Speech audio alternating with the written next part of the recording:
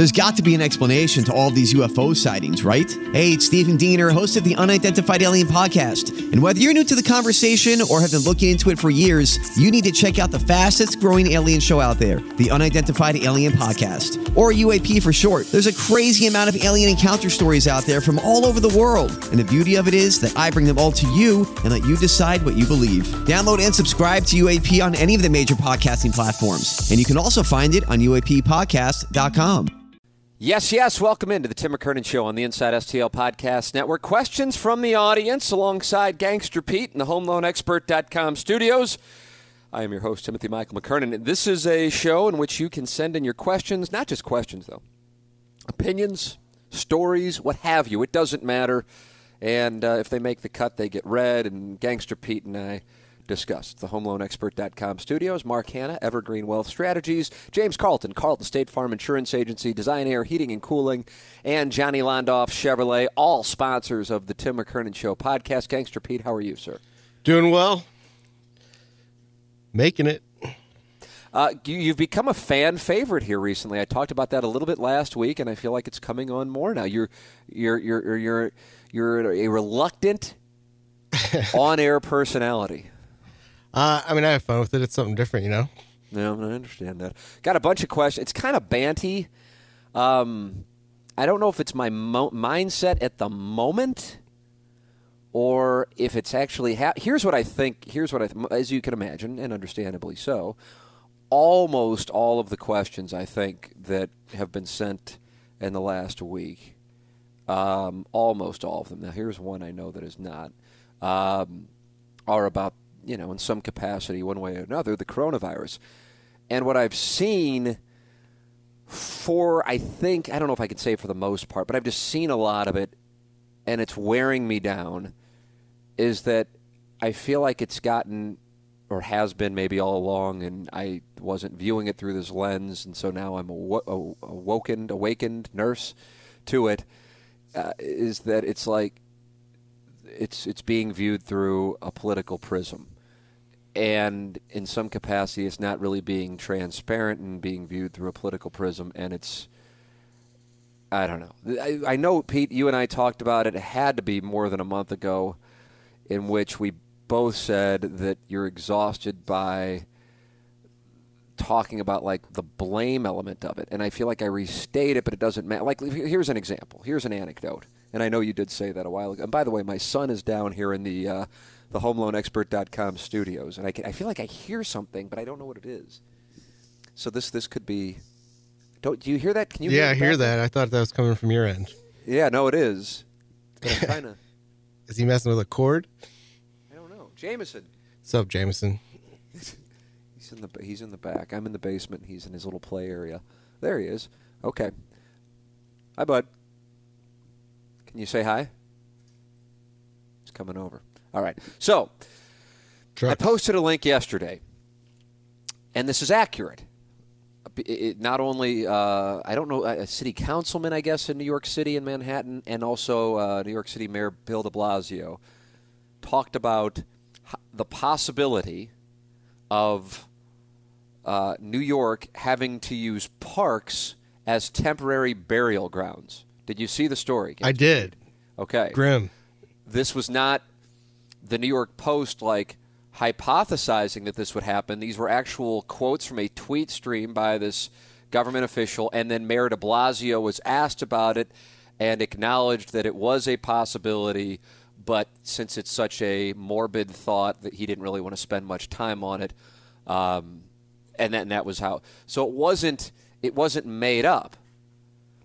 But the New York Post, in its headline, said New York City to use parks as temporary burial grounds, and then when you read the story, it became clear that that was not officially determined, but it also was clear something that they were discussing as an option.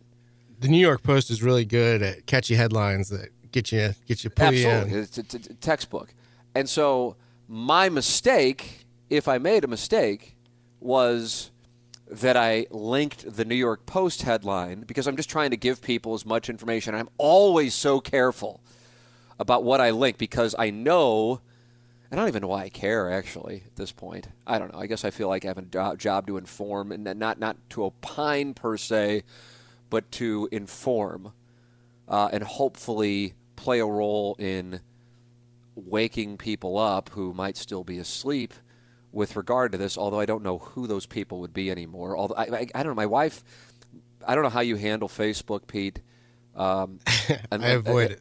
Okay, yeah, I was about to say you might not be the greatest example because I think you just basically avoid it. But unless I know someone, I just unsubscribe for them or unfollow them or whatever it is. So my personal page timeline are people I know, and so if I'm friends with somebody, those aren't the kind of people who like post like political takes. You know what I mean? On their general, it takes a certain personality trait, and I'm sure this is hitting close to home for some people listening right now. It's just not something that I personally would gravitate toward as far as a personality trait, and I'm sure plenty of you are listening to this, and, well, I'm not a pervert, so I wouldn't hang out with you, and that's fine. All of these things are fine. I'm making the acknowledgement that I don't see this stuff. My wife, however, doesn't do this. You know, she's not a public figure, and so she goes, God, I don't understand why people are like saying that this is a conspiracy and that it's a hoax. And I go, who is saying this and where? She goes, well, it's on Facebook. And I go, God, Anna Maria, I said, you gotta use the unfollow thing. I said, who are these people? You know, I guess they're people she went to high school and college with. And it's a world that I'm just not all that, you know, I don't know. I mean, I guess it's out there. I'm certain that it's a higher percentage of it in Missouri than, say, if we were in California or New York or I don't know, Chicago, so I can't, because you got to be careful because you're using the coast. So, point being, I try when I see fascinating things that can help convey to people the seriousness of it, I post the links. Or if we talk about something on TMA, I post the links so people can see what we're talking about. And so yesterday, with regard to this story, and if people are listening to it on Wednesday, it would be 2 days ago. We're recording on Tuesday, April 7th. I just linked the New York Post headline, and the New York Post headline said New York City to use parks, and then you read the story, and it was clear that they had not officially decided, but they had obviously discussed it because both this councilman and Mayor de Blasio were discussing it. So what wound up happening, not the fact that it had gotten to the point that New York City might start digging temporary graves in public parks, which to me is kind of the obvious headline, but instead that the headline was misleading and it became an anti-media thing, and I'm just like, okay, it's a fool's errand. You can't win. You begin to wind up debating things. You go, why are we even talking about? Why are we debating this? And so today on TMA, and Pete and I record this, you know, usually within a half hour of the conclusion of the radio show. I'm in a mode when the Cat and Doug were talking about it, where I'm just like, God, I found myself. I'm certainly. It's all I read about, but I'm exhausted by. Like, I guess if I didn't look at the text inbox, maybe it would be better, and I could just focus on this. But at the same time, Doug says some things that I'm just like, God, I know it. You know, I know what's going on, and I'm not saying Doug's doing it maliciously. I just know where Doug gets his information, and then I'm talking to actual doctors and healthcare administrators, and the things that he's hearing are not actually what's really going on in their experiences, and it's not like they're in New York. And so it's just it's one thing if it's like, yeah, Joe Biden, you know, sniffed a woman's hair when her husband was getting sworn in, and you know he's senile, and it's like, okay, we'll do this, you know, but. When it impacts lives, I'm not in that spot. And that's how I view it. And it's not a case of, okay, it impacts other people's lives. Other people not buying in then impacts our lives. And that's why I view it from a different prism. But if you're not viewing it through that prism, then you might look at me as being overreactionary. I don't know what the right word would be. But we were being, well, I don't know about we, because Pete, you obviously don't talk as much on the program, but some of us on the show a month ago were like when we played Michael Osterholm on the infectious disease specialist, and that was less than a month ago, I think, when he was on Rogan's show, because this is April 7th, and I think that was... It's like March 10th. That was March 10th. Thank you, Pete. Nicely done. So it was less than a month ago, and I don't know if you remember it, and I know you keep the text inbox up. That it's like, oh, this guy's a Democrat, or oh, why are you guys being fearmongers? And it's like A lot of fearmonger talk. yeah, that's what it was. Or this is, it's the flu. I can't believe this, the flu, and it's just like, okay, what? Like you were wrong. It's over. The ship has sailed. And, we played the Dr. Drew thing on the show yesterday, and to his credit, he goes, I was wrong. I mean, to me, I can't hold that in a higher amount of esteem, even though it's really kind of a low bar when you take a step back, but that in 2020 somebody goes, I was wrong. And I apologize for being wrong. Here is why I was wrong. I was wrong. And owning it, because I feel like that's so rare. And so since that isn't what, it just doesn't go on. People don't, it's so, I don't want to say people don't, because that's not fair. Most people on social media, or most people texting in now, many of whom you can remember some of the names because they were so forceful in attacking us for what we were talking about, and now mocking people who are not taking it seriously. And I go, wow, 2 weeks ago you were attacking us for taking it seriously.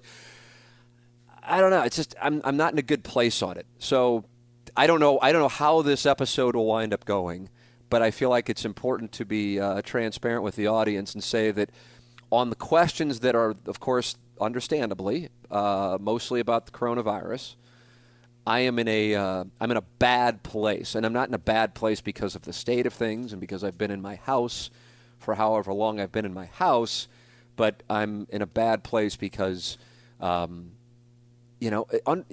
people were wrong. It's another thing like, well, you're saying Donald Trump was wrong, but Dr. Fauci, look at what he had to say on January 21st or January 24th. And it's like, yeah, he was wrong. But the question that I come back to is, was somebody wrong and coming from a place of pure motive? And was somebody wrong and coming from a place of selfish motive? And I suppose we don't know, but I would gather many of us have our intuitions. And I don't believe when Dr. Fauci said what he said, and he said we do need to be concerned about it. He just did not convey the urgency that he wound up conveying in March in that interview in January. I don't believe he was doing anything for impure motives. It's my intuition. Maybe other people watch it and think that he was. I don't. So it's I guess it's kind of one of the reasons why people go, how come you don't get involved in the political discussions on TMA? And I go, well, because we don't wind up debating philosophy. We wind up debating what's true and false, and it's exhausting. It's fucking exhausting. And I'm just I don't know, man. And that's why I kind of feel like questions from the audience is like my spot to expound and have I don't know what the right word would be for it. Just really kind of straightforward conversation, and whether one likes it or doesn't like it, whatever, I think they know that it's coming from an honest place. They might not like it, but they know it's coming from an honest place. And it's sourced.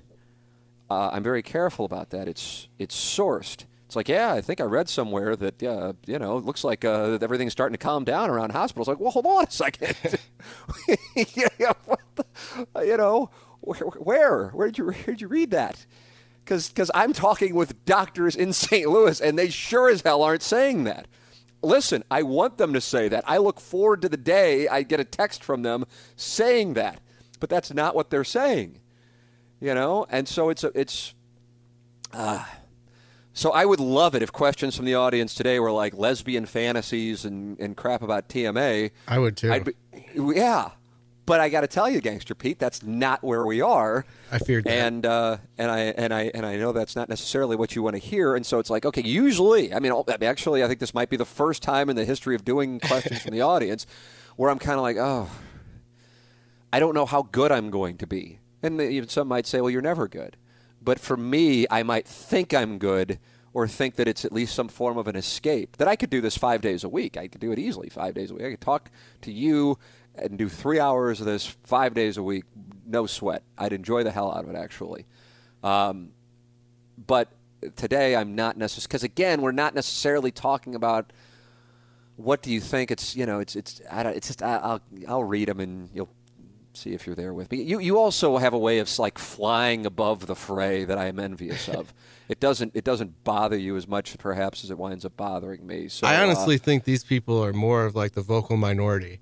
Like I have a chat of my friends. It's like 20 people, and I would say like 18 to 19 of them realize that this is serious and they want to leave politics out of it. And then like 1 or 2 people that are entrenched deeply on one side or the other try to bring politics into it. And I take solace in the fact that people that usually are very political are more interested in the facts of what's going on. So when I hear that, I can kind of dismiss it because I just feel like, I mean, they're kind of kooks. Yeah, I don't know. Well, maybe some are just standing out to me more than others. I don't know. We'll see. I'm just going to delve right into it. Before I do, though, let me make sure I tell people I'm in the midst, and I recommend you do it as well.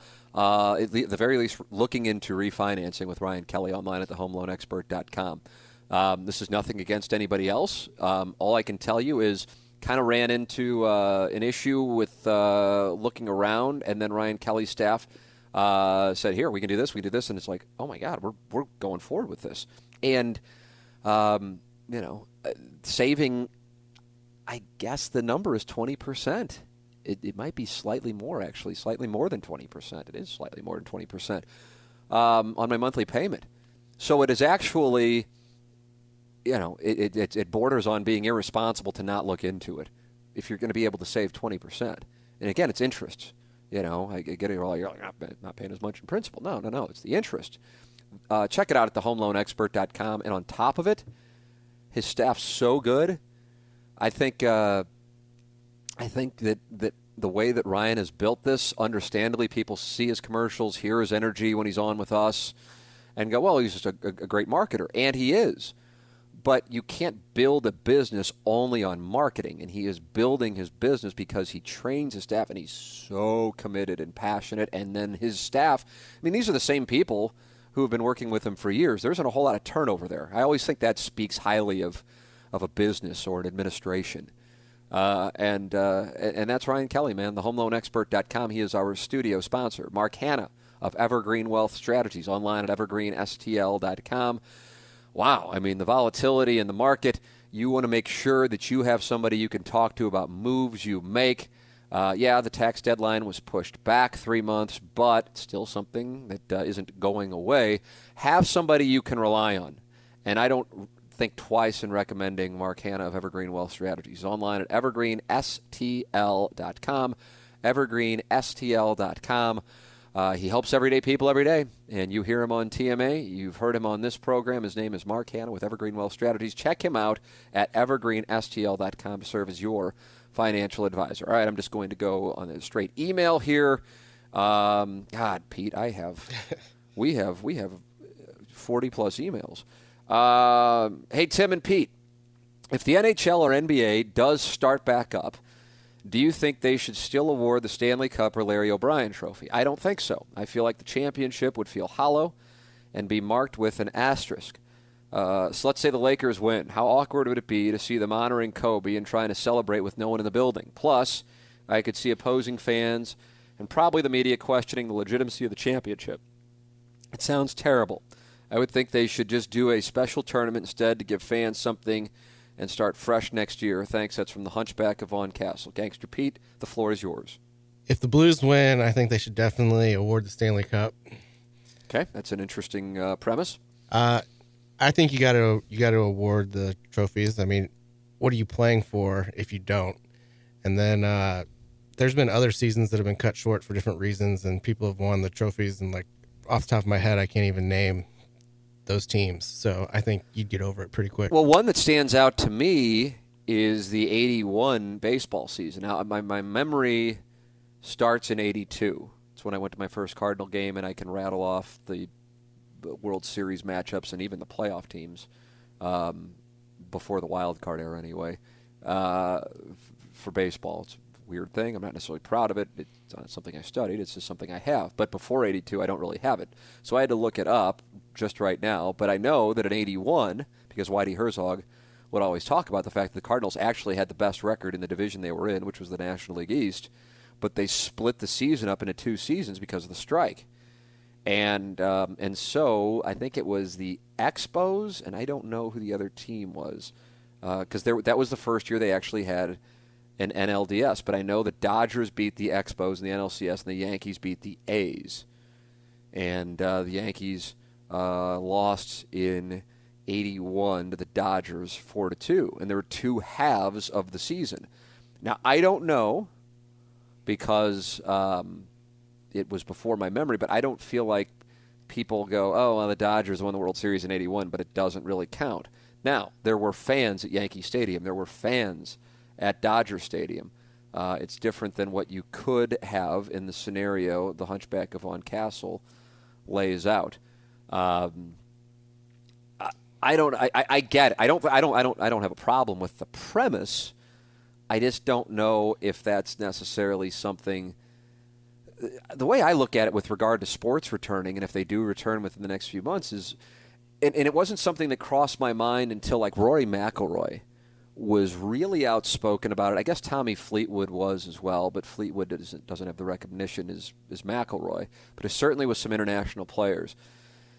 And that is, what happens if one of us gets it? And I don't see how as we're talking now, this could change. It could change within a week, but as we're talking on April 7th, a number of players in the NHL, for example, have tested positive for it.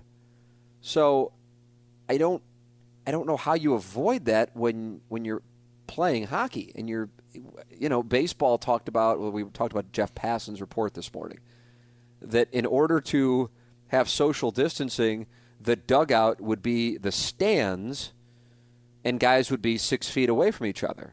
Okay, let's play that out in the NHL. How does that work on a line change? You have to be on the bench. So, again, I'm just playing things out like this isn't like high-level stuff, but okay, they're going to play. How are they going to play? They're going to play, but they're going to play in empty buildings. Okay, how are they going to maintain social distancing? What are they going the line? I don't know how you do that. The line change is a very important thing. Hell, in overtime, they talk about the long change and how it's such a big issue. Well, what are we going to do when guys are coming down from the stands because the benches are on the other side of the attack zone? So, when we talk about it, I like to talk, like the PGA Tour and the Masters coming back. Just like on a surface level, it feels good to talk about it, and it excites me.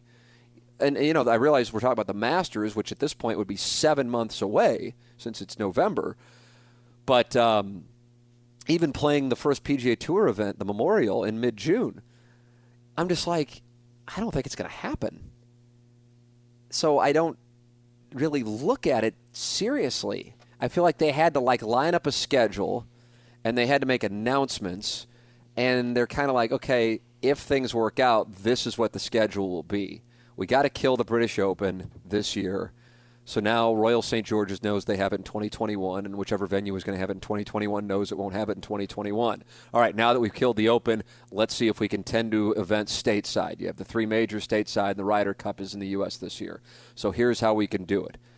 And we'll still try to have the FedEx Tour Championship, and so we're going to have the non-major events as well. And we'll start with the Memorial, and here's how we'll handle the PGA at Harding Park in San Francisco, and Winged Foot in September, and Whistling Straits at the Ryder Cup, and the Masters. And here's how it's all going to work. And listen, it'd be great if it happened. My God, it'd be great if it'd be great because if it happens, that means we got out on the other side of this, and we got out on the other side of this within the next couple of months. That's how I look at it.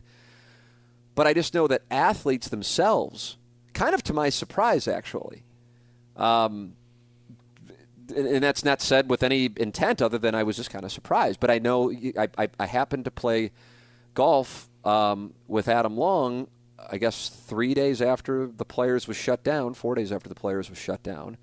And we were talking about it, and he goes, a lot of the international players are just like, well, how are we going to do this? How are we going to be able to travel? How are we going to be able to, our families are back there, and it's not like this is only in the U.S., and so I just don't know how they're going to pull this off. And then like the baseball idea that Passan, and listen, it's sourced. It's not like he's just like coming up with an idea. This is from Major League Baseball and from the Major League Baseball Players Association. And all 30 teams with 25-man rosters, but they're also going to have their minor leaguers on the 40-man nearby, are going to be in hotels in the Phoenix area. And then also if they get injured, there has to be hospital spots for them. Which isn't really a popular take right now since you can't get elective procedures. and they're gonna do this in front of fans, and the dugouts are going to be the stands, and they're going to play 7-inning double headers, and it just strikes me as a push, so to speak.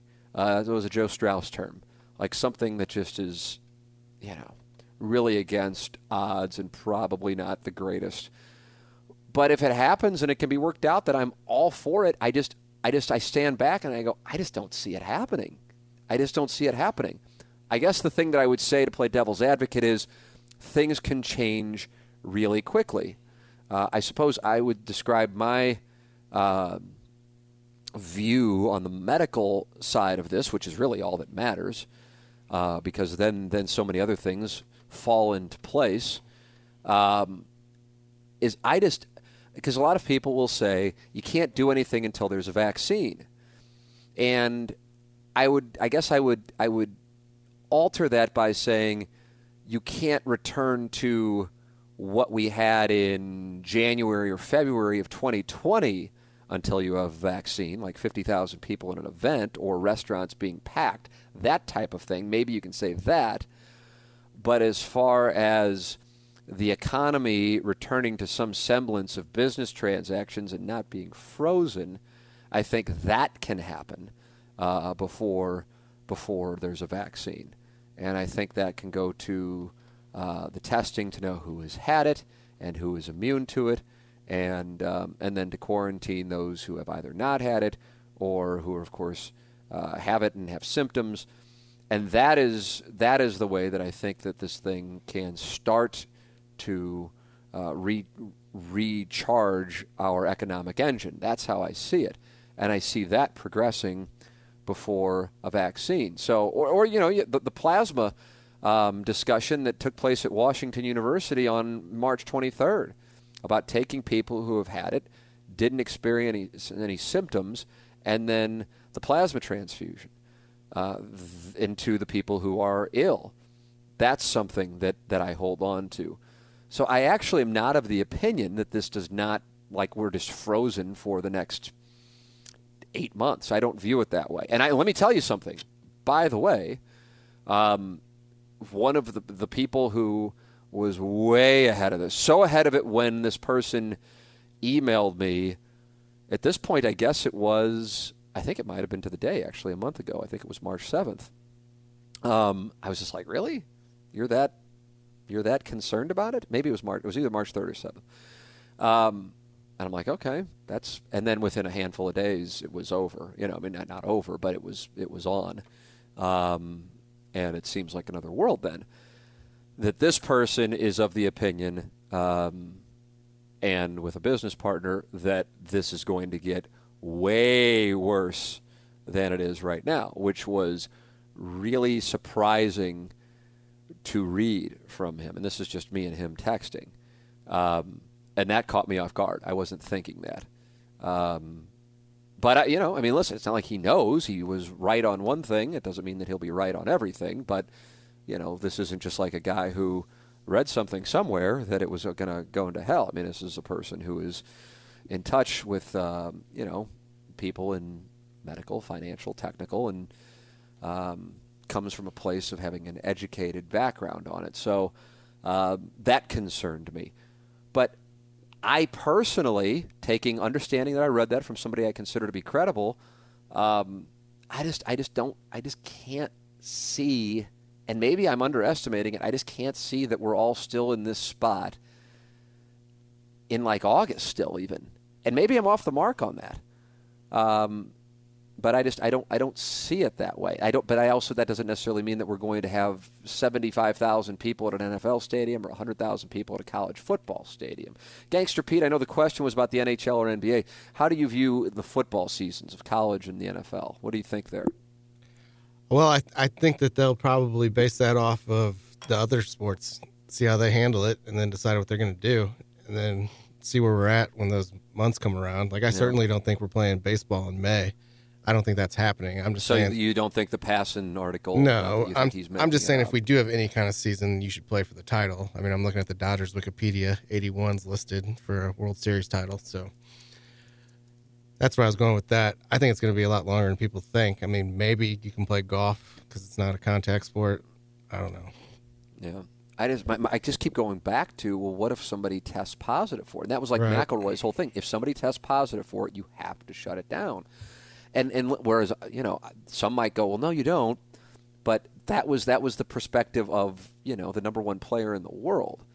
And it wasn't like he was the only one saying that. All right, next question. Hey, Tim, thank you for taking this question 2 weeks ago. In that time, do you think the coronavirus situation could lead to a reversal in the health of many Americans as the pandemic continues to get more serious by the day? I'm sorry. Maybe I should have read through it in advance. I don't necessarily follow the question. The lead to a reversal in the health of many Americans as the pandemic.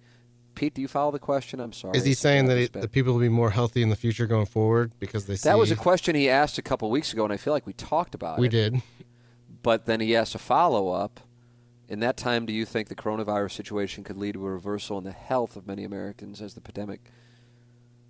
Or is he saying we'll get more unhealthy as we're locked inside? Yeah, okay, all right, maybe that's it. Okay, maybe that's it. Yeah, I don't know. I understand that. We talked a little bit about this on the radio show because I just, before I tore my labrum, my workouts were lifting. And that'll never happen again, at least not the way that I was. It actually can't, I don't think. I'll lift, but it won't be lifting like as much as I was lifting for somebody who weighs and is my size. But I'm not going to do that again. It was just stupid, and now it's led to an unfortunate injury that's going to lead to a surgery. But so now it's just like, okay, I'm going to go run, and then people were posting that they were getting yelled at by people when they were running. I'm just like, man, I just have zero injury. I mean, I guess in the whole scheme of things, it's like Twitter for me, except it's real life, where people are just like driving by and yelling at you, and you don't know them. But I was under the impression, like, why is like running on a sidewalk something that people would yell at you about? I don't believe that that's not allowed. I haven't got yelled at once running. Oh, so you are running? Yeah, I'm running. I didn't know you were. Okay, all right, well, good. So I'll run in the bike lane, though, around the park instead of in the park because there's more people in the park. Where are you running, bro? I run around Lafayette Square. If you run around that Lafayette Square park, it's like 5 laps is a little over 4 miles. Oh, you run 4 miles? Yeah, try to. Look at you, look at you. Then I might be going so fast I can't even hear the insults. I don't know. No, nice. Yeah, I was at 3.5, but that would be on the treadmill and that would be on intervals. But so yeah, I was intervals running are good for you. That was the play for what I run doing. Negative splits. My first mile is slower than my last. Yeah, okay, I follow you on that. So I haven't done it in St. Louis. I did it in Florida, but that was kind of like in the area in which we lived. It wasn't like out on, whatever, a main thoroughfare. Not that this would be either. It would be in my neighborhood. But that's what I want to do. Like, I'm kind of dying. Like, after we're done with this, I might go do it just because I haven't had much physical activity at all. I don't know. I don't know how everybody else is handling it. Eating, cooking, so on and so forth. I don't know. I mean, it's a good question. I don't have a good answer for it, though. I know personally I started eating way more just to, like, kill the boredom. And so, like, in the last week and a half, I've been like, all right, you're going to get your fat ass out there and run and then do push-ups whenever you can at home. So I noticed myself slipping the wrong direction, and now I'm trying to get my ass back in shape. I actually eat basically the exact same thing for breakfast and lunch almost every day. Haven't you been doing that for, like, years? Like, you get those meals or whatever? The breakfast is probably a year of it, which is coffee, RX bar, which is like, I think, 10 or 12 grams of protein. It's 200 calories. It's organic. And water, and then protein shake, Isopure protein shake, which is like 50 grams of protein and 3 grams of carbs, and it's like 200. So I have about 425 calories for breakfast in between, whatever time I get up, and then noon, and then I'll have metabolic meals online at mymetabolicmeals.com. Which are good. And big fan, and those are healthy, and it's usually like chicken. And then during this time, we have been carrying out quite a bit. Let me ask you this, and I didn't really want to say it on the radio, but I kind of feel like this is my safe haven. Right. Have you carried out? Yeah. How's it gone for you? It's good. I've been to Max, got me a burger I there. did Max with my son on Saturday, and it was incredible. I want to make note of this as I say it, that this is not about Max, what I'm about to say. What I'm about to say is this. I've noticed on a couple of them, which are some of my favorite places, that it hasn't been like it's been noticeably different. The product has been noticeably different. I'm not saying it's bad food, as in like it's stuff that otherwise would get thrown out in a normal situation. It just wasn't as good. I mean, and it was noticeable. Like it was like I can't eat it noticeable. That's not good. And I hate saying that, but and obviously I'm not naming places because I just wouldn't do that. And it could have been my own. This could have happened back in January when everything was at least perceived to be normal. But wow. And I said it to Anna Maria. I go, okay, that's the second time this has happened now, and wow, I don't know what to make of it. It's hard not to read into it, but yeah. So, but I mean, it could just be two things, It could be, But I can tell you this. I mean, I've done 3, and actually, I shouldn't say that. I've done 4. So half have been great. Like Max was great, and then there was another one. That was great. Oh, yeah. But then there were 2 that I was like, but it could have just been a bad batch for whatever reason. But I was just wondering if you had that experience. I haven't had any bad ones. I've done Max, I've done Mission Taco, Duke's. They were all good. All good. All right, this one is from Timmy Recaps. He's one of our great questioners on questions from the audience. And he writes the following. I'm writing this email at noon on Sunday, April 5th. I only mention that because things can change drastically in a 24-hour period. By the time you read this, Clay Travis could be unemployed, and this email will be no more relevant than a Biff poem. With that said, I've heard you say and write numerous times you believe there is huge potential downside to the hard line Clay Travis is taking and going all in on the coronavirus response being overblown.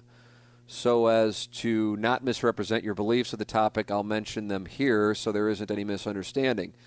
Quote, this is me, I'm being quoted, Pete, and while I think that he is one of hundreds or thousands of American media people doing this over the last X number of years, i.e. spinning to make money, the only reason I've paid attention to this situation is because by doing this one, there's potential downside both to him and his audience. So considering the fact that I think he's intelligent as he is, I'm surprised he's going down this road. End of quote of me. I then asked what you believe to be the potential downside to be because based purely on a business of gaining followers and getting views, which leads to dollars, I don't believe there's a downside. Well, hold on. Right there, I can't operate off of individual premises. That's not my premise. That's your premise. Because I don't view that being the end-all, be-all of business. So that's an important distinction right there. So I just don't want to read something and then go back. And so when I'm reading something that I don't agree with, So what he just wrote was, I then asked what you believe to be the potential downside to be because based purely on a business of gaining followers and getting views, which leads to dollars, I don't believe there is a downside. So I disagree with that. I'm not angry about it. I'm just pointing out that I disagree with that. You said, number 1, loss of credibility, loss of audience, loss of revenue. With that as the baseline, I certainly understand there could be potential downside with regard to future business dealings, as we should never speak in absolutes. My argument is that his approach shouldn't shock anyone, knowing he operates in a fully autonomous and provocative business model. And 2, his approach is well measured with regard to his brand and business. I agree that it is an odd line to take from an outlook of intellectual honesty, but there aren't any sports to discuss for the time being, so coronavirus seems to be the only game in town right now. And with that, him taking a hard line on coronavirus seems to be working in his favor when it comes to social media attention for him, which is where he cuts his teeth and builds his audience. I've lost. Okay, there. By all current measurable metrics, subscriber count, views, and ad revenue, he's hitting new highs in what was an otherwise predictably small climb trend similar to most mid-range social media accounts. For his personal Twitter account in March 2020, his daily average subscriber has hit record highs of plus 227 subs day over day. He hasn't seen that rate of increase since the account first joined the platform. Similarly, the earned media for his account has spiked to plus 1,077 in March versus January when it was in the mid-600s. The monthly favorited tweets has gone from an average of 500 to 1,118. Did you sneeze, Pete? No, I'm just laughing. His Instagram is seeing fairly similar percentage growth, although on a much smaller scale. His following seems to be significantly smaller on that platform. I got to read back that on Instagram. The Outkick YouTube subscriber count is up 100% over the last 30 days. His weekly views are seeing a growth rate of 25,725 views, which is a 32.8% increase over the last 30 days. He doesn't see these kinds of numbers unless he's tilting videos with keywords like racism, wokeness, or ESPN. Again, going back to your premise, he stands to lose credibility and audience and loss of revenue by taking his hardline stance. Thus far, he's seeing only record growth. I agree he has lost credibility in the eyes of people who already don't care for him or are indifferent and look at the big picture, but he is in the business of audience growth and revenue. But who isn't in the business of growing revenue? Like, what business isn't in the business I of am growing revenue? anti-money. Okay, so Pete is not in the business of growing revenue. And all of those metrics are up, not down, or even static. You yourself said he is wrong, and that ship has already sailed. I've said his take that this is the flu is wrong. I did say that, and is somebody now debating that? I'm not saying I don't know. Maybe people are still saying that. I don't think, is anybody saying, like, once the president stopped that, it was amazing how, like, about 40% of the country also stopped it. I felt like I think the people that listen to Rush might still be saying that. Oh, is he still doing that? I think not to say that you're a listener. I'm definitely not a listener, but I know people that do, and he's saying it's the flu still? I don't know if he's still saying that out and out, but I know that people are kind of like, they're like, that's what we need to compare this to. On April 7th, that's still going on. Yeah, I know someone that was saying it yesterday. Like in your group chat? Yeah, and they're a big Rush guy. Do I know this person? No. Okay. You yourself said he is wrong. So to be clear, I'm talking about his premise that this was the flu was wrong. And yes, the ship has sailed. Yes, I agree, by the way. But presumably that should tangibly translate to a loss in audience. Again, I hate to, like, nitpick it. Obviously, this is a long email, and I appreciate it because Timmy Recaps has sent in some great questions. But I can't. It's like this is why arguing with me is a miserable exercise. It's a miserable exercise. Anna Marie really should be interviewed on the podcast by, like, Buck Swope to talk about what it's like to argue with because it's miserable. But I can't operate off of premises that are not premises that we both agree on. Just because they're inserted and then say we agree, and well, no, we don't. I don't agree. So I don't agree. That should tangibly translate to loss in audience. Like Alex Jones has an audience. Sean Hannity has an audience. That doesn't mean that they're right. But I'll just keep reading. But presumably that should tangibly translate to a loss in audience and or dollars somewhere, even if on a small but measurable scale. But as it sits, that doesn't seem to be the case. So I guess the premise, and I'm not done reading yet, but the premise is because Clay was wrong, his audience should decrease. I think that's what the premise is. Yeah, I think he's pointing out that at the moment it's going up, but when the dust settles, it should go down if he's wrong. I don't think that's what he's saying. I think he's pointing out that the numbers are growing up, and so what he's doing is good business. And I have an overall thought. It'll be very brief once I get to the end of the email. But I'll keep so we're taking this differently. That's interesting. Maybe I'm reading it wrong. I know presenting a dissenting opinion can be a recipe for disaster, but I hope it's clear I'm not agreeing with his take in terms of intellectual honesty or hot takery. I'm speaking only to the numbers behind his approach, not presenting a loss in viewership or dollars. I agree he isn't particularly credible, but who gives a fuck about credibility if you're still gaining an audience and money? I mean, right there, that just, and listen, if a lot of people feel that way, God bless them. I can't do that. I can't do it. And it might be to my own, like, limiting my individual growth as a broadcaster, but It's not even something that crosses my mind to do. It's essentially why I don't tweet. Like, I know it would be good for me and my quote-unquote, now that this is an in vogue term, brand, to tweet all the time. But I can't. I'm just not that interested.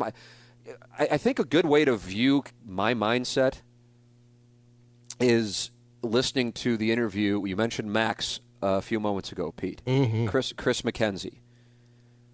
Chris McKenzie is the owner of Max. And he didn't go into how much money he's making. I have no idea. He could tell me he's making any dollar figure as far as what he pays himself and then the profits of his business. And I asked him in that interview something that I couldn't wait to ask. It was like the main thing I wanted to ask him. Expansion. Exactly. So all I really wanted, I mean, listen, I wanted to hear about the burger because I love the burger. My God, and the fries. I got the fries on Saturday. The rib fries are so good. And I'm like, he could have an In-N-Out burger. I really believe that. Now, maybe some people go, no, but I mean, it's just so good. It's relatively speaking, I think it's unique. And he's so careful about the ingredients. And I asked him, and he's like, yeah. He goes, but think about all the headaches that come with that. He goes, I'm just happy making what I'm making, and I'm happy. So I don't want to bring those headaches into my life. And I'm like, God, when I like sit back and consider doing different things, and Pete, you are well aware of the things that we're talking about. Yes, sir. Part of the analytic is not the top line. It's also something that doesn't factor into the balance sheet. It's the headaches. And there is not a line to quantify headaches in there. And so I remember when I interviewed Clay in 2017, he was one of my first guests on the podcast. And he said, you don't even look at his mentions. And then I read many quotes from his peers from a Politico article that I think came out in September, and I think I was interviewing him in October of 17. And I could tell it bothered him. And I was surprised it bothered him, actually, but I could tell it bothered him. And later that night, we interviewed him in the studio where you are. And I saw him later in the night at Kirkwood Brewhouse. That's where the party was. He was hosting an event for Outkick the Coverage subscribers. And he pulled me aside. He goes, hey, man, those are really good questions. He goes, and I said, well, I appreciate it. He goes, no. He goes, it was like a really smart interview. Those are really good questions. And I'm like, well, I appreciate it. I didn't really think, because he said we only got a half hour because he had to go home and back to his hotel and clean up. And then come back so we only had a half hour, and I know we could have gone for however long, but a half hour is especially for those who listen to this, that would be condensed. That's probably one of the shortest interviews we've done in the podcast history.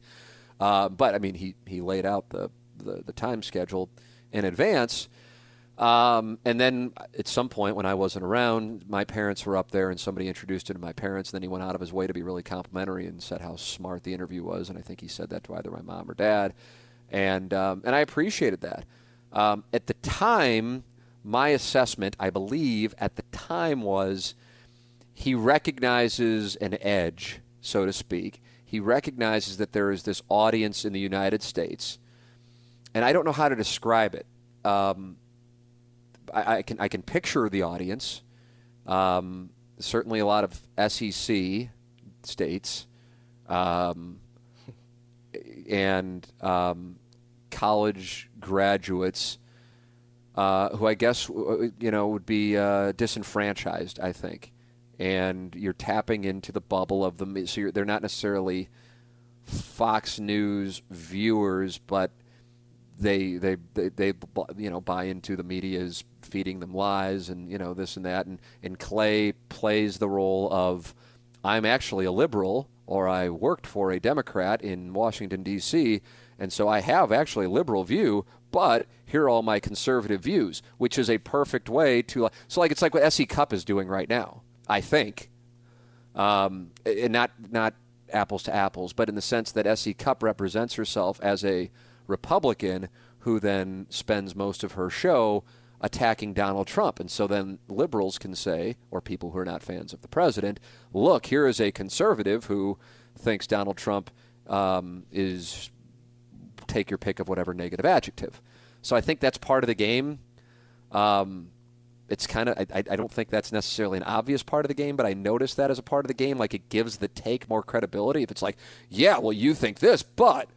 S.E. Cupp's a Republican, and she thinks Trump. So I think that's it. I could be wrong. I think that's the game because I try to watch the game.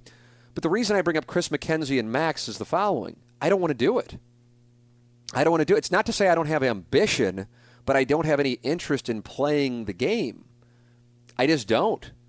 Like, if I feel like I've said this a few times over the last couple of months, sporadically on the podcast, if that is the way that the game is going to be played going forth, and that's fine. I'm just kind of like, all right, fine. Like, my wife and I have talked about this over the last week or two. It's like, okay, if everything's crashing and if we're just all going to go broke, it's like, all right, we'll just start over and move to Florida.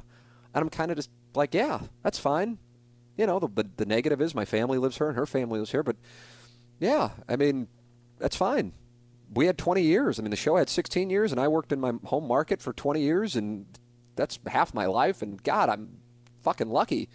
But I'm not interested in being dishonest with people. So that's it. That's how I view it. So I guess it depends on what your view of a growing business is.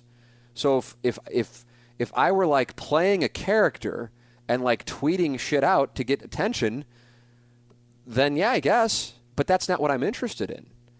It's not. It never, nor has it ever been. By the way, I'd like to think that and I think that. I think across the board people would agree with this. I think even the people who hate me, and I know that's a decent sized number, that yeah, I don't like him or he's whatever, but I do think he's giving you what he really, really thinks. And I don't think Clay really, really thinks this. So I guess that's the difference. And that's it. That's it. I'm not, and if he wants to do it, he's welcome to do it. The difference on this versus like playing to that bubble I was talking about, and there are plenty of bubbles. This is the bubble he's playing to, of making fun of Jamil Hill and LeBron James and ESPN being woke and like making fun of Ohio State and Michigan fans and the Big Ten being overrated in college and all those things. It's like, yeah, that's just kind of like and you can always move the goalposts on that one.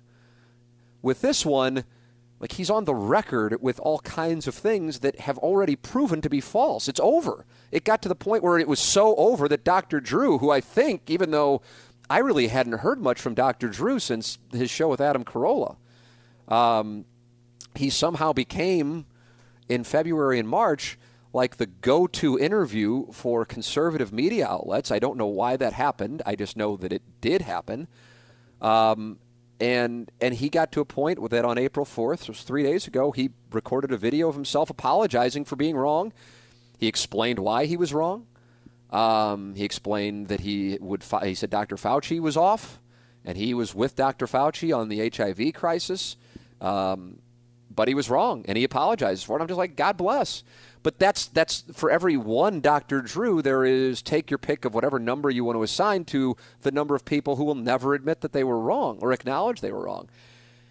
And I think it's so healthy to admit you were wrong. Like, not everybody is right every time. You're like, and I think Pete, to go back to the very beginning of our episode today, I think that's the thing that kind of frustrates me about when we start talking about the coronavirus now. It's like we can't like have an honest conversation about it because clearly people were wrong and clearly it played a role in the trajectory of this in the United States and globally. But it's like if you say so-and-so is wrong, then immediately people line up on their sides. And then even people who aren't on a side, they go, oh, shit, here we go. And it's just, so you can't have a real conversation about it, which sucks because it is the story. And so what Clay's doing, it's like, I don't care. I haven't followed Clay on Twitter for years. I haven't listened to Clay's show. The only reason I even heard it was when I was in Florida, and now I'm back at my house in St. Louis, and I would have to connect with our board operator. For the most part, it's been the Plowhawk. And I connect, I plug in, and I hear it. And sometimes the Plowhawk isn't there. And so I go, Plowhawk, and he's out, smoking. And so I hear it, and I'm going, well, what in the hell's Clay saying? Because otherwise I wouldn't listen to it. It's not like I'm like, I got to listen to Clay because he makes me bad. I just don't care. I don't think it. It's not like I'm tuned into Hannity or I'm tuned into Maddow. I don't watch them. I know what the game is, and I'm not interested in playing it or participating in it. So, yeah, I guess the fundamental, like if all of us are agreeing, and I'm sure some of us aren't, But if the majority of us are agreeing that whether it be Dr. Drew, whether it be Clay Travis, whether it be Dr. Fauci in the interview in January, whether it be Nancy Pelosi telling people to go eat at Chinatown in San Francisco, or whether it be President Trump, people were wrong on this. I hope we can all agree on that. And I feel like I've covered the bases by going with liberals and conservatives, and I guess even though Fauci's in Trump's administration, he is perceived to be like an anti-Trump guy, I think if I'm reading these things right. I think it's healthy to go, yeah, I was wrong. But I know that's not, the president's not going to do that. That's not what the president does. That's why when we talked about it a couple weeks ago, I'm like, yeah, this is what, what are you going to get upset? This is not what he does. It's not what he does. So, and then it's just like when I talked about Nancy Pelosi, like ripping up the State of the Union speech. I was like, oh, God, what are we doing here? Is it really at that point? Like, I'm not on board with that. So just because you find Donald Trump's press conferences to just be a circus, that doesn't mean you're pro Nancy Pelosi. The two things can exist. But talking about it, at least talking about it on the radio show where you have the text inbox, and whatever can happen in the discussion, at this point, unfortunately, I'm disengaged. And I hate that, but that's where I am. Because we're not debating philosophy, we're debating truth. We're debating facts. And these aren't the things that, like, people create memes of Chuck Schumer saying things that he didn't say, and then they get passed around as truths on social media. These are actually, like, when people kept talking about Fauci saying this, I'm like, okay, I want to go back and actually watch the interview and see exactly what the context was. And yes, he does downplay it. He absolutely downplays it. There's no way you can say he does not downplay it. You also can't say that he doesn't say, yes, it is a concern. He does say that. But as far as what he is saying now versus what he was saying in late January, they are certainly different things. But when I'm communicating with doctors right now, one of the this is a person in admin says this is torturing our doctors because it changes day by day and they can't get a handle on what this thing is. So these are doctors, but doctors can admit it. Politicians and people who do this game on social media, I guess media people, they don't. And I just think one of the healthiest things you can say is, I don't know. And then the next healthiest thing you can say is, I'm sorry, I was wrong. And to me, that gives you credibility. But I feel like in 2020, somehow it's played as a weakness. And that's just not where I am. So going back to Chris McKenzie at Max, that's where I am. I have zero interest in being like, okay, Portnoy and I started our things both at the same time. I have zero interest in doing what he's doing. That does not mean that I dislike him or I don't respect the fact that he's built an empire. That's just not, like, we're not all playing the same game. I'm not interested in that. I believe Dave is single without children. I'm married with a child, and honestly, that's just where I am now. If I were 25, 25 and single, like if I take myself back to how I was, what would it be, 18 years ago? Holy shit, 18 years ago. And that's, I guess, exactly when I was starting out on radio. And knowing what my personality was then, holy shit, I would be cringing about the shit I'd be tweeting right now because I know it would be brutal. Like 43-year-old me would go, it's brutal. 25-year-old me wouldn't recognize how brutal it is. But that's not where I am anymore, man. It's just not where I am. But that doesn't mean that I'm like down on I honestly don't pay attention to it. I don't follow Portnoy on Twitter. I don't like sit there and go, oh my God, he's brilliant. Just like, yeah, I find some of the stuff amusing. I just don't really pay attention to that. But I mean, my God, how can you? I mean, he built something that is valued at 9 figures now. God bless. And what Clay is doing, to me, it's like,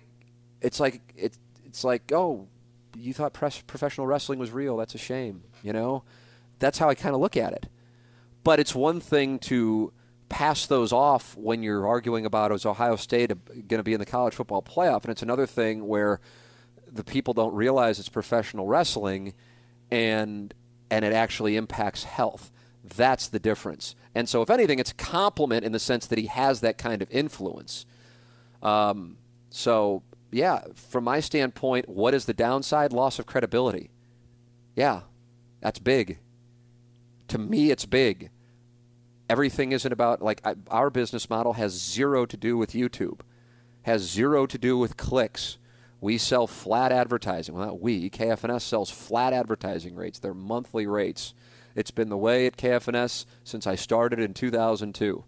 So it's a different business model than I guess what you're saying Clay does. I don't know how Clay generates his revenue. I couldn't tell you. But I just know this. I would not want to knowingly get on the air and tell the audience something that I actually don't think. That's how I view it.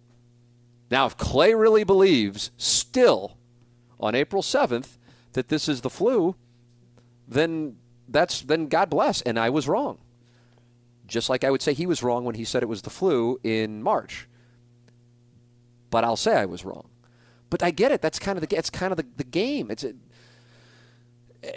just speaks to what I think is at the core of polarization in the United States, which is part of the population is getting information from one place and part of the population is getting information from another place. And so when the two interact, they're operating off two different sets of what is true and what is false. And they're not having the same conversation. So it's difficult to communicate. And that is at the core of it. So, Gangster Pete, I know you hear it because you're in the studio early and probably are forced to, in the sense that it is on. Maybe it's not. Maybe you turn it down. I don't know. But do you have any thoughts on this? Yeah, I mean, I turn it down. I usually listen to one of my own podcasts.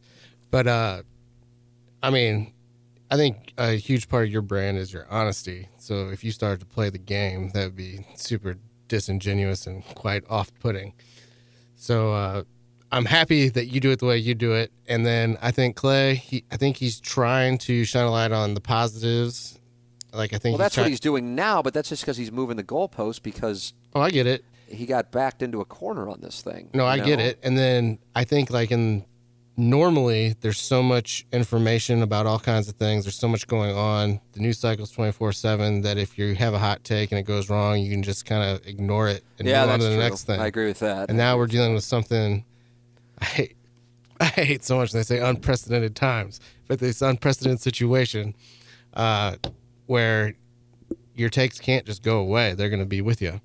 So if you have the ability to apologize and recognize that you're wrong and admit it, that means a lot to someone that cares about that. Yes, and I do care, which is why when Dr. Drew apologized, I was like, good for him. I didn't see that coming. But I mean, at the same time, like I said, similarity is similar to Clay, although I happened to interview Clay, and Clay and I used to email. I don't want to portray it as like we emailed all the time, but we would exchange emails. And it's this stuff, to be clear, my observation on Clay, I haven't we're spending more time on Clay now than we had spent on it because it's just been a couple fan page threads. All I was saying is this. Like, you were a Barry Odom guy, for example, Pete. I'm using this as an example to kind of convey the benign nature of a sports take that wound up not being right. And one might even say, no, I think Barry Odom I don't think he should have been fired. I don't know, but whatever. I don't know. I said, here's one, so I'm not pointing fingers at you. I thought it was asinine to think otherwise. I thought for sure the Cardinals would have a major offseason acquisition offensively, and gave the Plowhawk 10-1 odds on it and was willing to cover $1,000 so he could bet up to $100. And I was going to risk $1,000, and I would have lost $1,000. Thank God he only bet $10 because I was certain of it. Well, I was wrong. So what? I mean, if I were playing the game, what would I say? I don't even know. I mean, how can you even play the game on this one? Well, no, I think KK is going to wind up being a top 3 starter, and he was one of the top pitchers in the Korean League last year, so I realize you don't know who he is, but that is a major acquisition. Okay, well, you said offense. No, I understand that, but and then you got to try to grasp at something else. I was wrong. It's like open and shut. The Cat said he thought that the Battlehawks would get 25,000 tickets sold for their home game. I thought he was nuts. I could see him getting 25,000 just because they would give a bunch of tickets away, but there was huge enthusiasm for that. By the way, that's only a month old too, by the way. And that's that seems like it didn't even exist. It was so brief. But I was wrong. I don't know. I mean, I guess I could have dug in and said, well, yeah, but how many were sold? And then you go, I don't know. No, how many? And then that's how you argue. You just cut them off. And you go, how many were sold? You just keep pounding. It's a standard sports radio shit. That's and when I flip the channel. It's just an easy thing to do, and it gets off the hashtag tell it like it is crowd. But I don't really want the tell it like it is crowd. I mean, I happen to be giving my honest opinion, but I don't know. I mean, I could be wrong. So it might not really be how it is. It just happens to be what I think. I do think my intuition over the 16 years we've been doing this show is certainly got a lot more wins than losses. But I absolutely have losses. There's no way around it. And so here's two recent ones, the Cardinal off season and the Battlehawks thing. And I'm irritated that I was wrong on one, and I'm thrilled for St. Louis and the XFL that I was wrong on the other. But you're wrong sometimes, and I don't know, man. And this isn't Clay specific. It's across the board. It's like the moving the goalpost thing, and so it frustrates the hell out of people because it's disingenuous. So I don't know. I'm going on. Let's see. Final thing, because I don't know if I read the whole email. Lastly, in fairness to you, you did end cap our previous discussion saying we are in the early innings, so we can't be quick to judge based on a snapshot in time. But that's the only measurable data we have now, so I thought it was worth the conversation. Thanks, and sorry for the long-windedness. That's Timmy Recaps. I think Timmy Recaps has asked the best questions that we've had and questions from the audience. He feels very strongly about this. And I guess we're just coming at it from a totally different perspective. And we're coming at it from a different perspective at the outset. If your measure of success is whatever analytics that he cited, I'm not saying that he just came up with arbitrary, he cited analytics. And I wasn't even aware of these things, by the way. I tweet so rarely that I don't even know how many Twitter followers I have, likes. Like, there's really no reason to follow me. I don't do anything on Twitter anymore. And then YouTube subscriptions, I guess. Is that what this is? Earned media for his account is spiked to plus 1,077 in March versus January. So I don't know which one that was, if that was Twitter or if that was YouTube. But that's not the analytic that we play by. You know, I know about the dollars, and I know who the sponsors are of the show. And I know that these sponsors are happy with the return they get. And that is why when we started at $5.90 and then went to $13.80 and then went back to $5.90 and then went to $9.20 and then went to $5.90, it's not the radio station for our model that matters. We deliver return on investment for our advertisers. 98% are local direct, which means they're local clients who aren't buying through an advertising agency, which means they aren't buying based on these kinds of analytics. So what Clay has to do, if that's how Clay makes his money, and I don't know that it is, what Clay has to do is different than what we have to do. We have to, it's like, well, shouldn't you be watching the game? No, I should be delivering a return on investment for our advertisers. That's actually our mission statement. And anybody who's like, oh, you're a sports show. Well, I host it, I actually gave birth to it, and I can tell you we're not a sports show. Now, you can say we're a sports show, but I'm just telling you that we're not a sports show. We're on a sports station, I guess. It just so happens the morning drive show and the afternoon drive show aren't sports shows. But however one wants to say, the job essentially is return on investment for your advertisers. But for me as a host, and also, by the way, for anybody who talks on the show as regulars, so Pete, Iggy, Plowhawk, the Cat and Doug, the responsibility is to be honest with the audience. Like, people can get mad at Doug for his political takes, but Doug really believes them. Doug would say these exact same things if the microphone is off. Doug is not playing a character. And when people say, oh, the Plowhawk's playing a character, I don't think he is. I think he winds up regretting some of his takes, perhaps, but he isn't. He really thinks them. But for me, it's just simple. I just don't want to. I don't want to. Like Bernie, I made a parallel to Bernie Mikla's, which is something that at this point, God, when was Frank Haith hired? Pete, 2011? It was almost a decade ago. Around that, yeah. And obviously one of the, it speaks to a lot that this became such a big deal. But Bernie, and by that I mean that, there isn't a whole lot going on. That Bernie Mikla's wound up, he reported that Matt Painter was going to be the next coach of Missouri. And that, of course, didn't wind up happening. And still, a decade later, Bernie wears that. It's not something you really want to ever deal with. It's not a fun thing. But to Bernie's credit, he owns it. Apologized for it, said he got bad information. He should have known better than to go for it. Got excited, went with it, and because he is a credible voice in the market, he has to wear it, as opposed to, say, if you're just like a guy on Twitter wanting to say, well, if I'm right, give me credit. If I'm wrong, don't say anything. That's the risk. So you wear it, and he apologizes for it. It's a tough thing. It's a tough thing to be in those spots. But the credibility to me is at the utmost, and this will always be there with Clay. Now, he might not care, but I don't care about YouTube subscribers, and I don't care about my Twitter likes or Twitter followers. I don't give it. I mean, obviously, I don't do anything on it.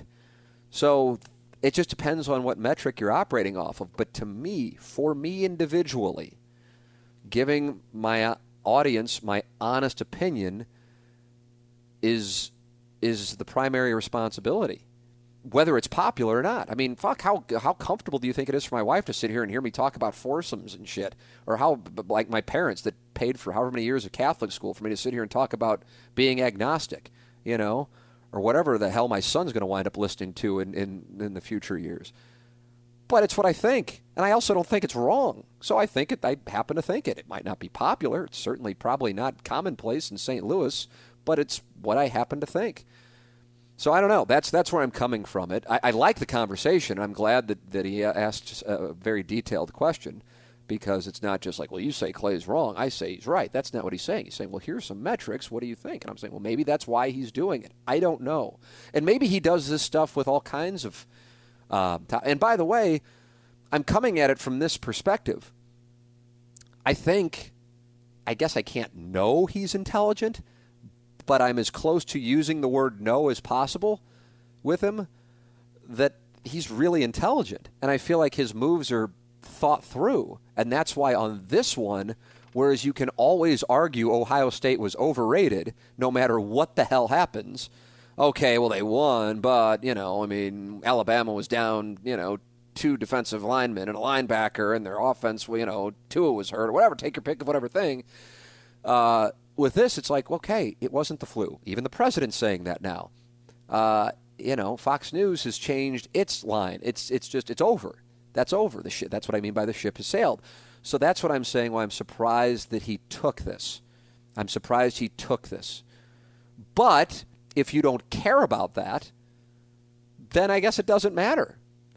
But from my standpoint, it's something I would be cognizant of as far as who I surround myself with, as far as broadcasters go. And by that I mean if you're putting people on the air.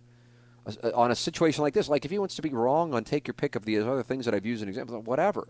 But on something where you're talking about health, it's a different deal. Gangster Pete, anything else? No, I think we covered it. I can always tell when you're exhausted by a topic. Well, Clay Travis, I just listened to him and I realized that I see the game he's playing, and it's not the game I'm interested in. Yeah. Let me see what we got here. Tim, I'm wondering if you heard the comments from Bill Gates that large public gatherings may not be possible until a vaccine's available. I assume that means that since it will take 12 to 18 months for a vaccine, that sports leagues could only play behind closed doors for the next year or year and a half. For leagues that rely on TV revenue like NFL, NBA, MLB, EPL, this may be possible. What happens to gate-driven leagues like the NHL, MLS, minor league teams that have much smaller TV revenue? That's from Adam, not caller Adam. P.S. I'm enjoying the show. I saw Bill Gates. It was a great interview, by the way. He was on Fox News Sunday with Chris Wallace talking about this situation. And I don't recall him discussing the sports leagues element. I do recall Chris Wallace playing one of his TED Talks in which Bill Gates says, the biggest threat to losing 10 million lives, and this is a TED Talk from 2015, is not war, it's a global pandemic. And we are ill prepared for a global pandemic. And so now, 5 years later, Bill Gates, not that anybody was really under the impression that he wasn't exactly sharp, but in case you were, Bill Gates, was a soothsayer on this. And talking about, if I'm not mistaken, that he is going to use factories to just allow 7 vaccines to begin the process of creation without testing, not to rush to market, but as opposed to testing and then creating them. And he is going to, the Bill and Melinda Gates Foundation will be funding that. It's a hell of an interview for those of you who might want to go back and see it. But I don't know. I mean, we did talk on the sports thing a little earlier. Any thoughts on that, Gangster Pete? No. I don't see how they're going to be playing sports in front of people for a long time still. I mean, will that happen in 2020? I'll make it part of the interruption, yes or no? I mean, I honestly don't think so. Yeah, I'd be surprised.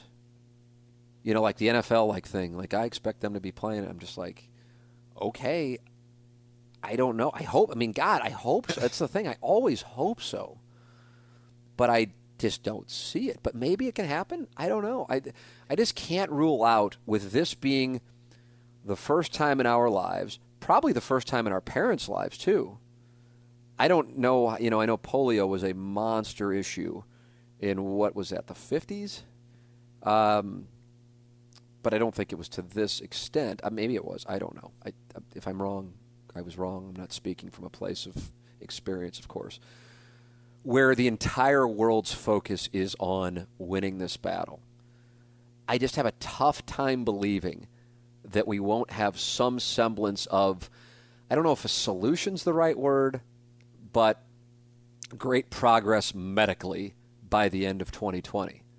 Now, that doesn't mean that everybody will be able to gather like we were 2 months ago, but that's where I am. Now, that doesn't mean I know that this is going to happen. I'm telling myself it's logic. I don't think it's hope either. I just logically, I think that that's the case. And I also think, and I keep writing this and I keep saying it, because when it happens, I want to be able to take credit for this. It's one of the rare moments where I do. This whole thing about the 100,000 to 240,000 death projection, first off, it's the strangest fucking delta ever.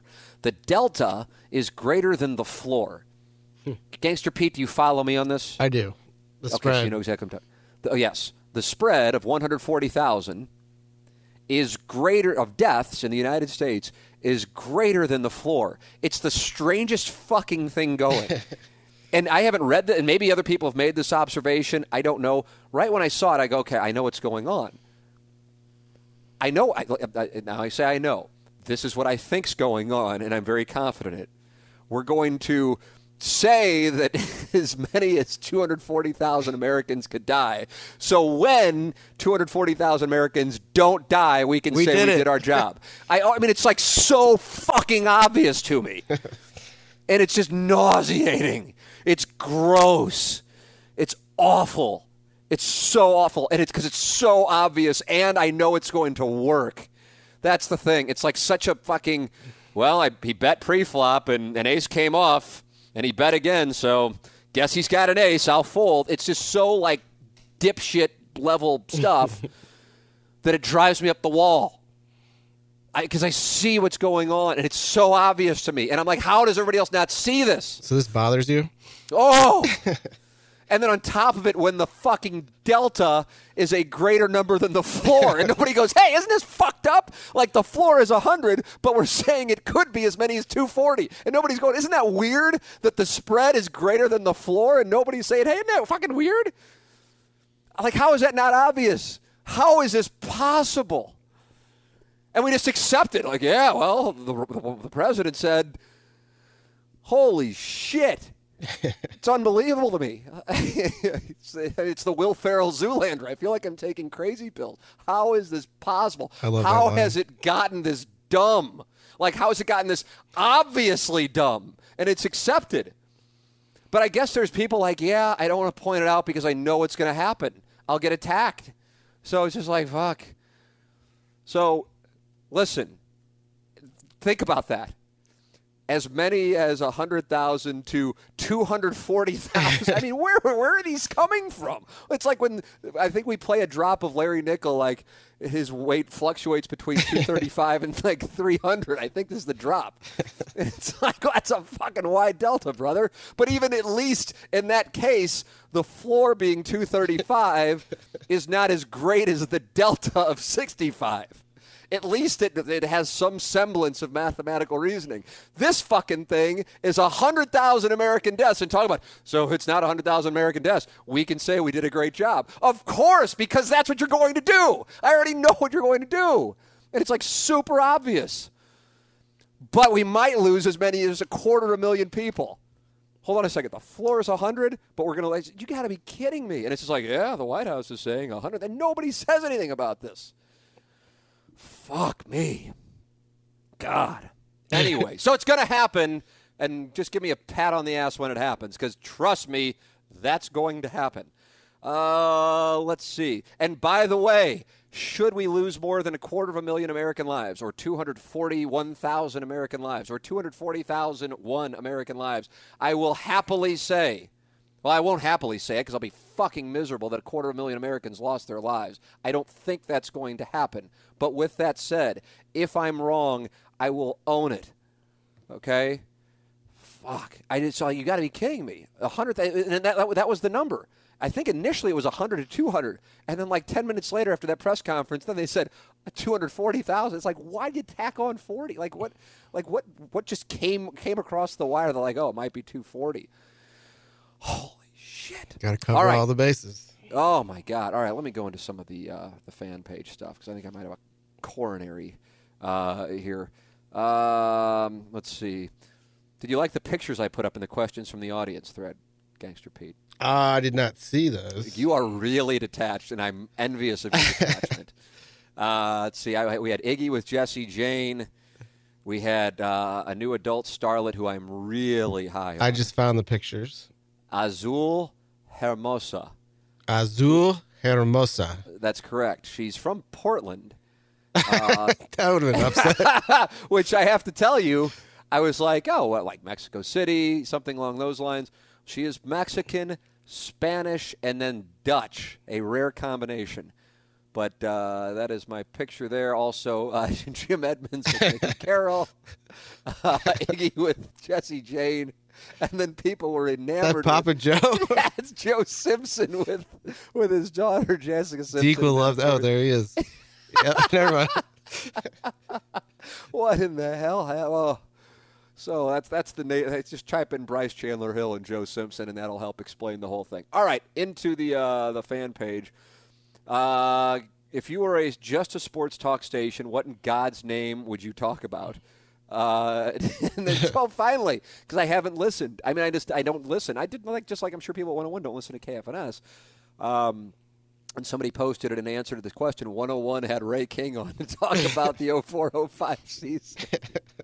I feel like everybody's I feel like, so I might be wrong, so I want to emphasize, I feel like everybody's doing like what we did with the end of TMA today with reading Jason Barrett's Tournament of Sports Center Anchors. Like everybody's doing those kinds of things. Top 5 PGA lists. Golfers you'd bang. Yes, for example. Yeah, that's ours. We got to copyright that. And I'm just so grateful that we can talk about what we care. I'm so grateful for that. I've always thought that. I've thought it more over the last few years. I think that's really kind of like, as Buck Swope says, when the show advanced. I think that bite comes from when we kind of said, let it be awful, which was during, we had to play out like 120 days on the 590 the man, 1380 the woman thing. And we just kind of like, all right, we got other, because after the show every day would be like a battle to try to figure out where we were going to go. And so like 7 to 10 became my respite. And I was like, we're just going to let it be awful. It doesn't matter. We're leaving. That was in 2013. I think that's when he said the show advanced. So that's when I started becoming aware of being grateful for being able to talk about whatever it is that we really want to talk about. It is obviously a different show right now. It's the first time since 2007, Gangster Pete, that I feel like it's, I don't know, I want to make sure I phrase this properly because otherwise it'll like get quoted and then turned into a whole thing, which it's not intended to be. It's some semblance of work. And by that I mean I am on a Comrex unit. So my connection, which I realize means nothing to 99+% of the people listening to that, but it's a radio device. I would imagine it's what Lisa Ann has when you hear her on with us, and what broadcasters who broadcast remotely use. And if I didn't say it, I don't think people would even know I'm not in the studio. It's that good of a connection. But the cat and Doug are on phones. And so I feel like it wasn't bad when I was at spring training, and I've now done 3 years of spring training where those guys are in the studio and I'm on remote in Florida. But now that we have Pete, Iggy, and the Plowhawk in the studio, we have Doug on a phone, the cat on a phone, and me on the Comrex, it's just people talking over each other constantly, and nobody's doing it to be a dick at all. That's just not the personalities of any of the people on this thing. But it's just tough. And I feel like, and I don't know if I'm right on this, Pete, you would know probably better than anybody being back there in the control room, I feel like Doug and the cat are on like a split second of a delay from me on the phone. Yeah, it's real small, but there is a slight delay. Yeah, so like Doug will like jump in thinking like I left a berth for him, but I left the berth to make sure that nobody was going to talk, and then I jump in and I either transition or I go into an endorsement or whatever, and it's just not. And I mean, so that's to me the biggest issue. But it's nobody's. What do you do? What's the alternative?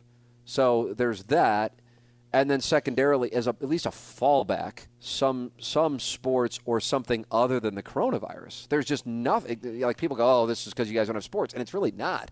It's just there's nothing going on.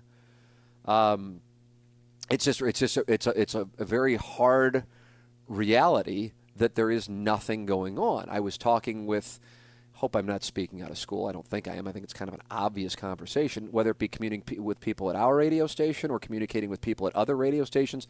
There is nothing to do. I'm talking about from an ad revenue generation standpoint. There is nothing to do because nobody's buying. There are, I guess, a handful, and I mean a handful, like count them on 3 fingers of companies locally buying at this moment. And that could have changed by now because this was last week.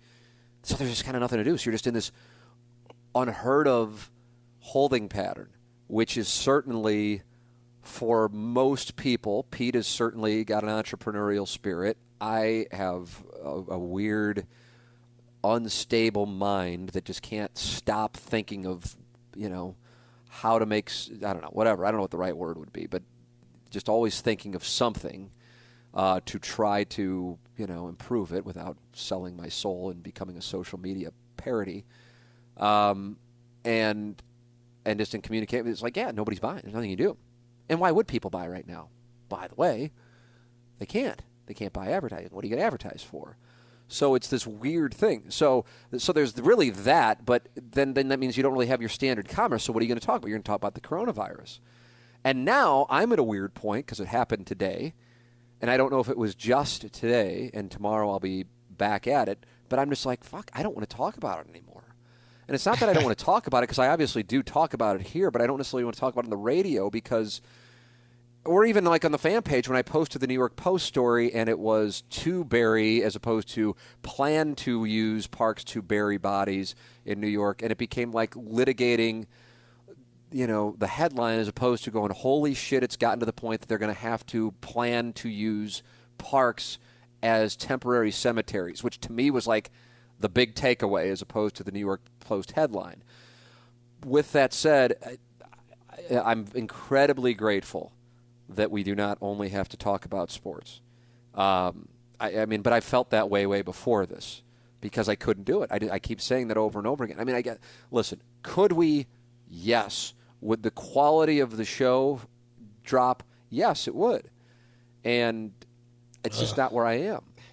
Like I don't view this through the lens of, okay, I'm 43, so I need another 2 decades or 22 years or whatever the number is. I don't even know what the number is to do this. It's just like, okay, whenever it ends, it's fine. I'm moving to Florida. That's it. Or I'm going into another business. That's it. It's it. It's a very, I don't know if that's unhealthy. I don't know. I don't really. For me, it's just kind of like an easy thing. I don't like when it ends. It's going to end. And I look at it as, holy shit, we got to fuck off for 16 years, and I got to work in my hometown market for 20 years, and I had an incredibly, not only fun time, but just like worked with across the board I mean, for real, when you think about Doug and Steve Savard at KMOV, and then all of the people in radio, like obviously the Cat and Doug, but Martin and all of the producers, and Jennings and Charlie, I mean, and the audience, I mean, holy shit. And that's 20 years of my life, and I'm 43, so half my life. That is just run good. So it won't be like, oh my God, I got to keep doing sports talk. No, I don't. It's just not where it's not where my interests are anymore. So I don't want to say I don't care. It's just I'm not like, oh shit, what happens? Whenever this comes to an end, I guess I have to now like give Cardinal takes and Blues takes every day. No, I'm not going to do it. I'm not interested in it. It isn't what I want to do, so I'm not going to do it. And it's just like it's not even like oh, well, if they pay me this much, I'll do it. No, I don't want to do it. And plus, there's people who would be better than me because they're invested in it more than I am. And by that, I mean they care more. I don't care as much anymore. It's not where I am. I care about other things now. I didn't when I was 25, whenever I started this, 24, I guess. So, it's really a cut and dried thing for me. But in the moment, I could not be more grateful for the fact that we are allowed to talk about whatever we want to talk about. I mean, and this has been really the case for a long time, man. I mean, God, I don't know when the last time I was told. I guess maybe something came up at 9:20. The owner of the station was really didn't want us to get into the Ferguson discussion, and he had the right to do that. He owned the license, and he's a good man. It wasn't like coming from a bad place, and he gave me his reasoning, and that's fine. We talked about it, but not as in depth perhaps as we would, and you respect it. You kind of pick your spots, but across the board, we are for the most part. I mean, and I'm sure there's some that I'm not thinking of, but able to talk about whatever it is we want to talk about, which is huge at this moment. Because if I had to go, okay, Doug, what's your list of Cardinal second basemen today? Kat, what's your list? I'd be sitting over here, just being bored out of my fucking mind, and I think it would be just horrible, horrible radio. Gangster Pete, I know you've only been part of the program for almost 2 years, year and a half. Anything stand out to you regarding? If you were just a sports station, what in God's name would you talk about? God, that'd be so boring. Like, I know we have to talk about the coronavirus. It's a huge deal. But, like, we today, don't have to. Well, no, I mean, I know you're not saying it like that. But I was getting to a bigger point. Like, I know, and we should. Like, that's what's on everybody's mind. But, like, for example, today's second hour where Iggy kind of happened and everything kind of went off the rails. Everyone was just being silly. Like, that was just like an hour where I didn't think about any of that for like an hour, which was just like so much fun. Like I was laughing so hard, I had tears coming my eyes. Like, and it was just nice to forget about all the bad stuff for like an hour, Yeah, and it's from my I agree with you big time. I feel like it has to happen organically. Right. Oh yeah, I totally agree.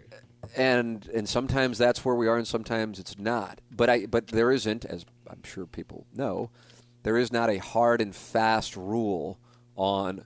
We have to talk about the coronavirus or anything else for that matter. It's just whatever winds up happening. And that, to me, is what makes the show work. So if the show were to ever be in a spot, as in this group of people, at a station where it's more formatted, I think it would substantially alter the show.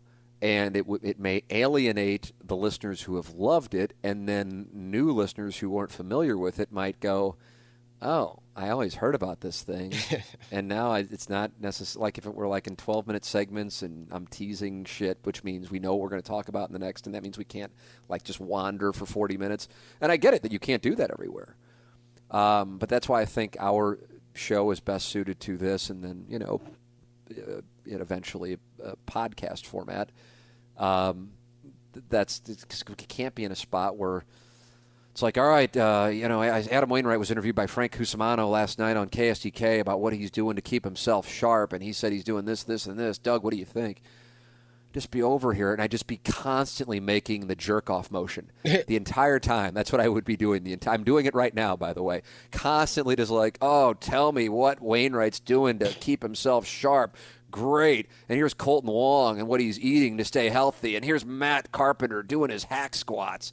And I'd be sitting here just like, yeah, jerk off fest. Fucking worst. Awful. Can't do it, won't do it. Let's see. Going to nothing. Well, I'll ask it. There's only two more, so I don't want to make this gentleman feel left out. It's a good question. I just feel like we've touched on it a lot. But maybe, Pete, you'll have a different perspective. What can possibly be done to bridge the two sides in this country? The coronavirus crisis has really highlighted how different the, quote, facts are on each side. You're starting to see it play out now with the malaria drug that may or may not be effective in treating COVID-19. If one side just immediately calls media outlets biased because they are being told something they don't like, then I don't know how the situation improves. That's from Zach. Gangster Pete. I mean, so what's really the question there? Like, is there a way to fix that? I guess the question is what can possibly be done to bridge the two sides in the country. That's the lead question. And then I don't know. If people can't come together over this, I don't know what they're going to come together over. Yeah, I mean, I guess I kind of am of the opinion that it's for somewhat people have, but you're always going to have disagreement, and then that's what gets focused on because that's what drives. Take your pick of television ratings, which is how they make their money. Again, they're not selling to local direct like we are, and clicks. So you focus on the divide, but I really don't, And we talked. I know we talked about it last week on. Because I guess I'm catching some passive heat on it. Nobody's really coming directly at me, but I know what they're doing. So, all the stuff of we ought to put politics aside. Here's the deal. My perspective is this, to reiterate it and be crystal clear. There will be a time, I hope it's really soon, not because I can't wait to see people held accountable, but because when there is a commission on the coronavirus in 2020, that means we will be on the other side of it. So I am looking forward to that for that reason and also for accountability. I would hope there's some media accountability on that. And there were a couple people when I wrote that said, I don't ever see that happening. And I said, okay, how about I give you, I don't know what I was willing to give them. I think it was 5-1 on anything up to $100. So I was betting 500 that there will be with the risk of 500 winning 100. There's just not a doubt in my mind. There will be a pandemic commission similar to the 9/11 commission. Not a doubt in my mind. Now there wasn't a doubt in my mind that the Cardinals would acquire an outfielder to help their lineup this offseason. So I was wrong. But right now, so what's the solution? For those, well, now you're just ignoring what Donald Trump was saying in February and the first half of March. Okay, I'm not. I'm well aware of it. I'm 100% aware of it. I was watching it as it was going on, going, this is unbelievable. Well, I mean, it was unbelievable the words were being said. It wasn't unbelievable for him to be the one saying them. And I'm well aware of it. I have not forgotten it. I will not forget it.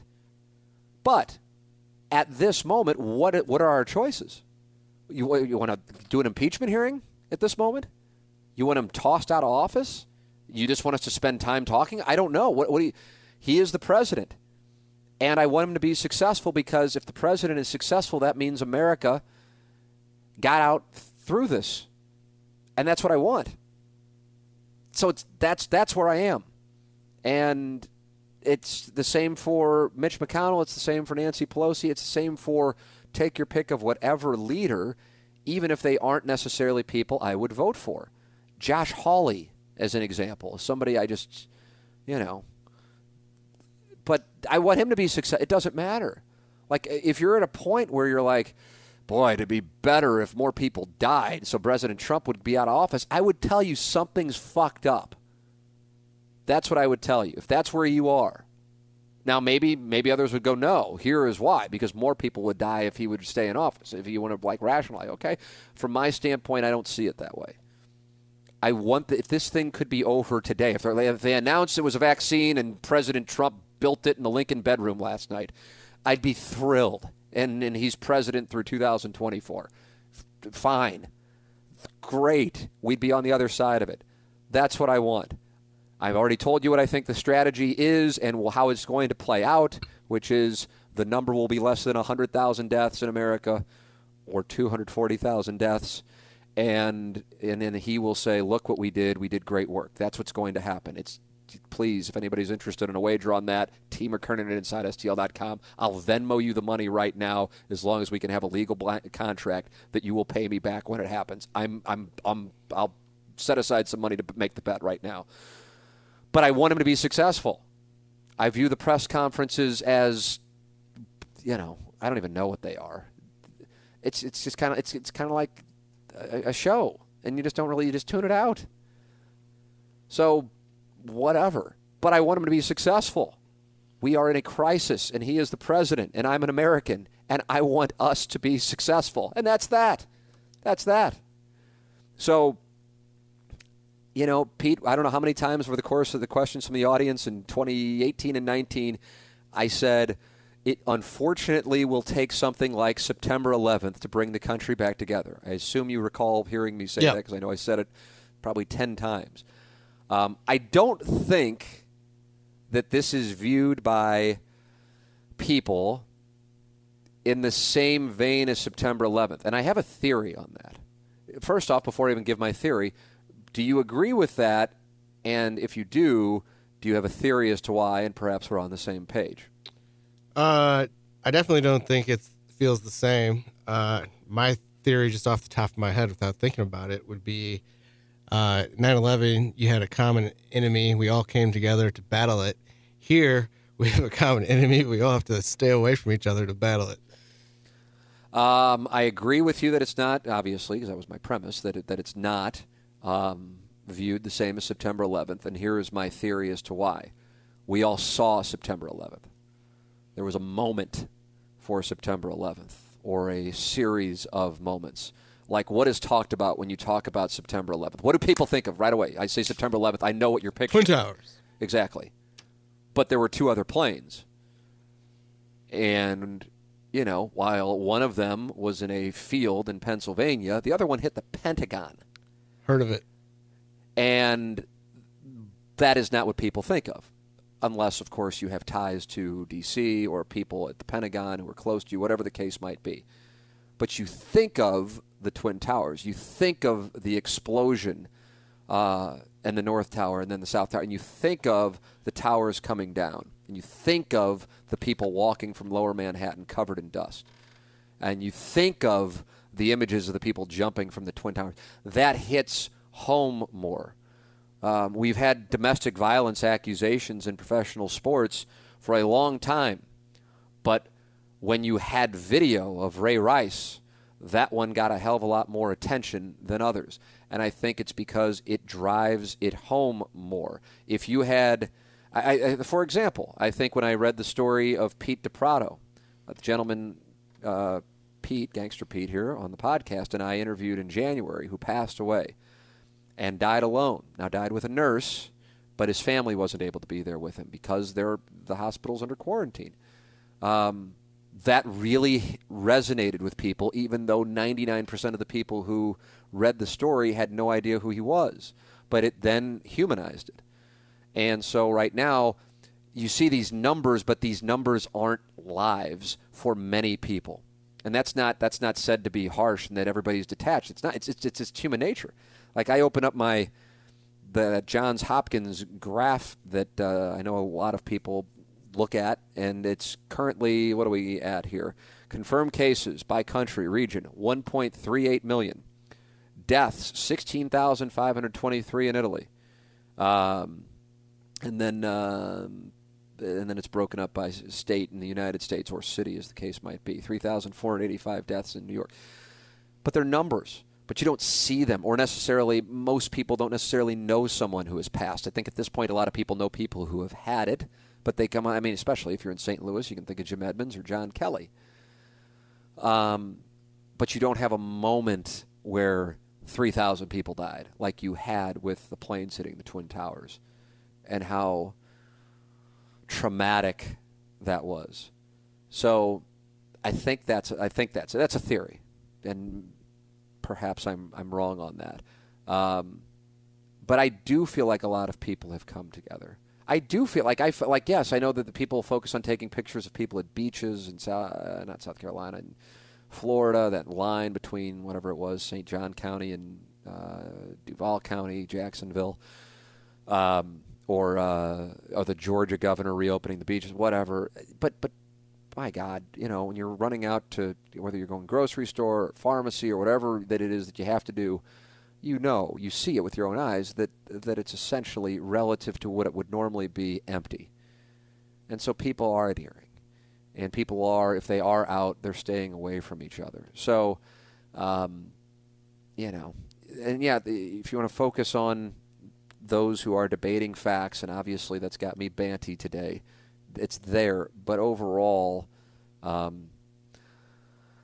think for the most part, people are pulling in one direction, even if they're not necessarily fans of the people at the top.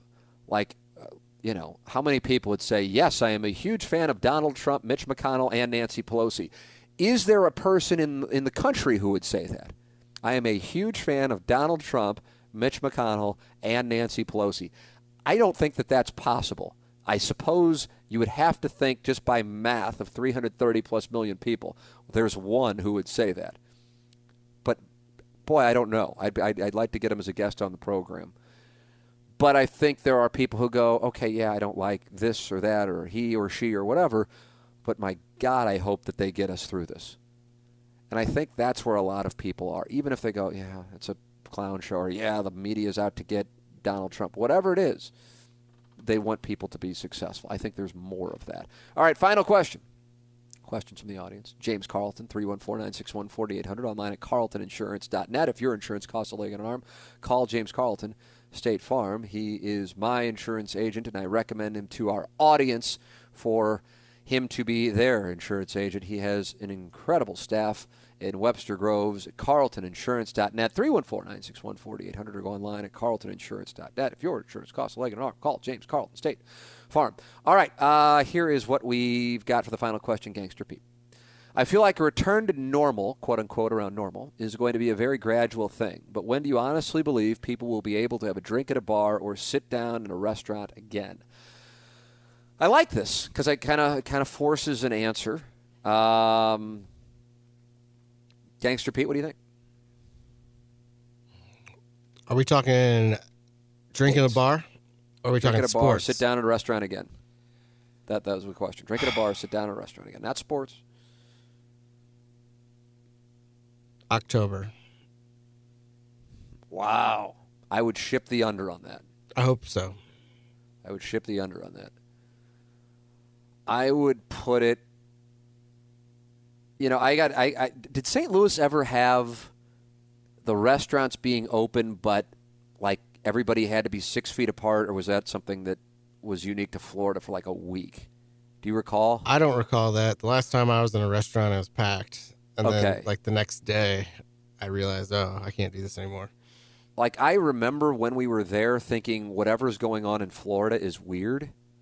And now that it's not necessarily Monday morning quarterbacking, but Ron DeSantis, the governor of Florida, you know, I mean, how many people can name a governor other than the one in their state?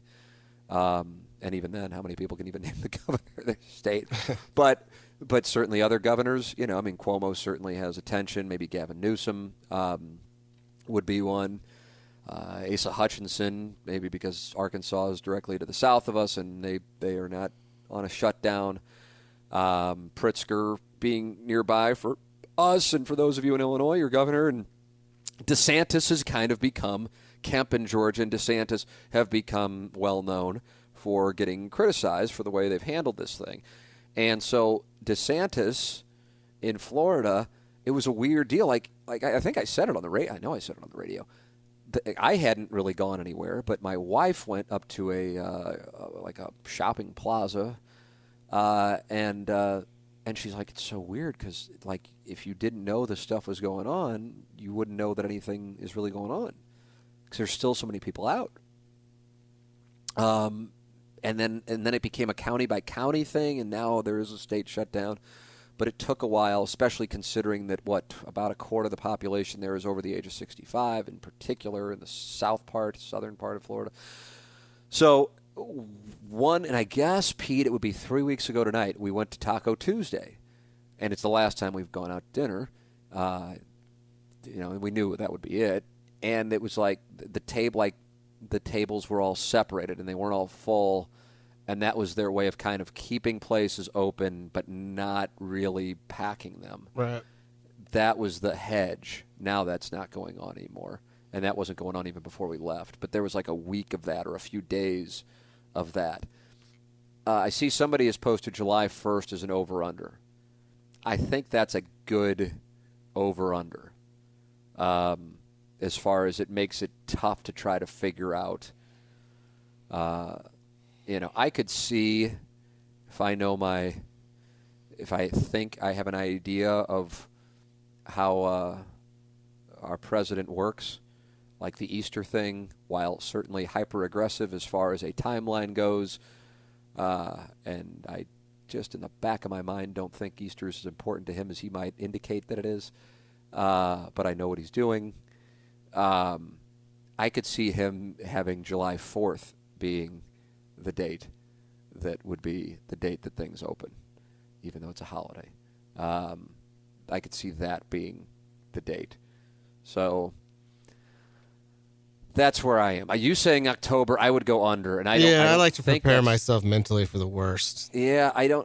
I'm trying to make sure, because I don't know if you. I guess you probably didn't, and I don't even remember what the poll question was. I asked. Oh, when do you anticipate? It wasn't when do you hope. It was when do you anticipate life going back to normal in the United States, and your choices were April, and then May, June, July, August, September, October, November, December, or 2021.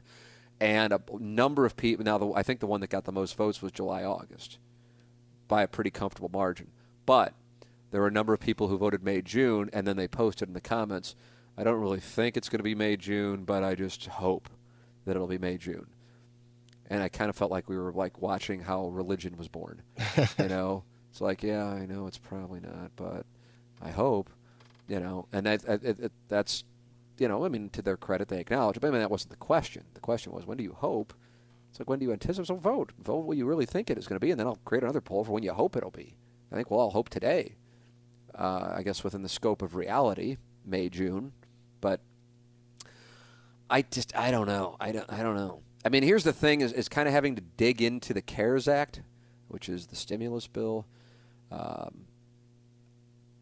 I don't know how the country can keep floating trillions of dollars to keep this from collapsing.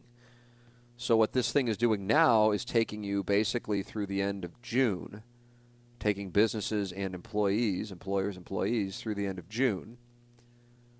And there is another phase that they would have to loan out. And again, these are going to be forgiven, assuming you follow the proper protocols. You can't cut employees' pay more than 25%.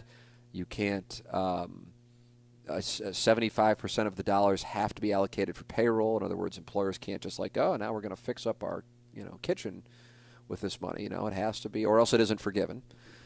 So with that said, that's what I'm really like. I just don't know how that could happen. I mean, I guess you can because the U.S. is the one that's printing the money, but I just don't know how that can realistically happen. So I will set a specific date, and I will go 4th of July. I will go 4th of July, Carlos Spicy Wiener.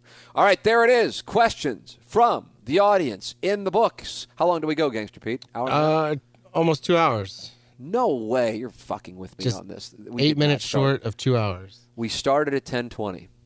And it's 12:11. Yeah. God, I really thought it was like an hour and a half. I'm sorry. It's all good, man. Always enjoyed doing it with you. I think the audience is enjoying having your participation. It's fun. And we appreciate all the questions. Feedback's welcome. Feel free to motherfuck me. I think it carries a little more weight if you don't, and you just kind of present a dissenting view, but whatever. I've been motherfucked for 2 decades, so it's fine. T. McKernan at InsideSTL.com.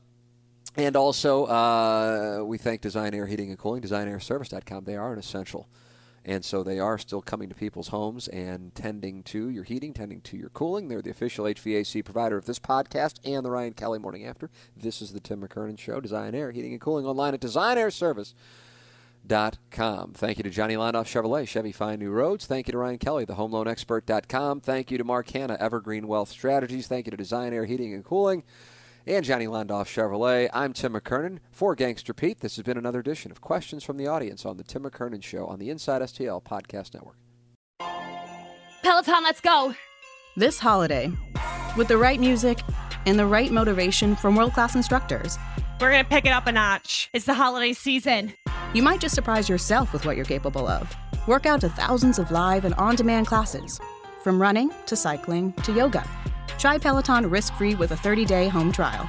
New members only. Not available in remote locations. See additional terms at onepeloton.com/home-trial. Peloton. Motivation that moves you.